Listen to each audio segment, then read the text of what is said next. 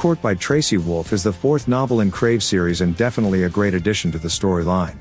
For me, nothing is more fulfilling than seeing Grace completely coming into her own powers, strength, role as a leader, and discovering who she truly is. I feel like so much occurs in this novel. I was apprehensive with regards to how this group of friends were going to survive and push ahead after what occurred on the island.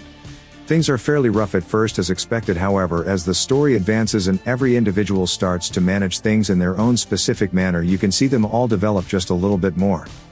At the beginning, this book seems to be long, with many chapters.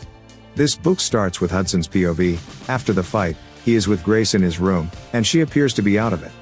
But we get a direct gander at Hudson's fears and why. They have been through many things together and lost a few really good friends. Court by Tracy Wolff is a young adult's novel and nothing is excessively described, however some are insinuated. Grace goes on a journey of adventure with Alistair and gets a reality bomb dropped on her. Heaps of drama and political plotlines are practically similar to moves on a chessboard for Grace and her companions. In any case, the experience and life and death circumstances don't stop. There is always one more piece of the riddle to get done with the ultimate task. I really liked Hudson and Grace together. They work admirably and complement one another.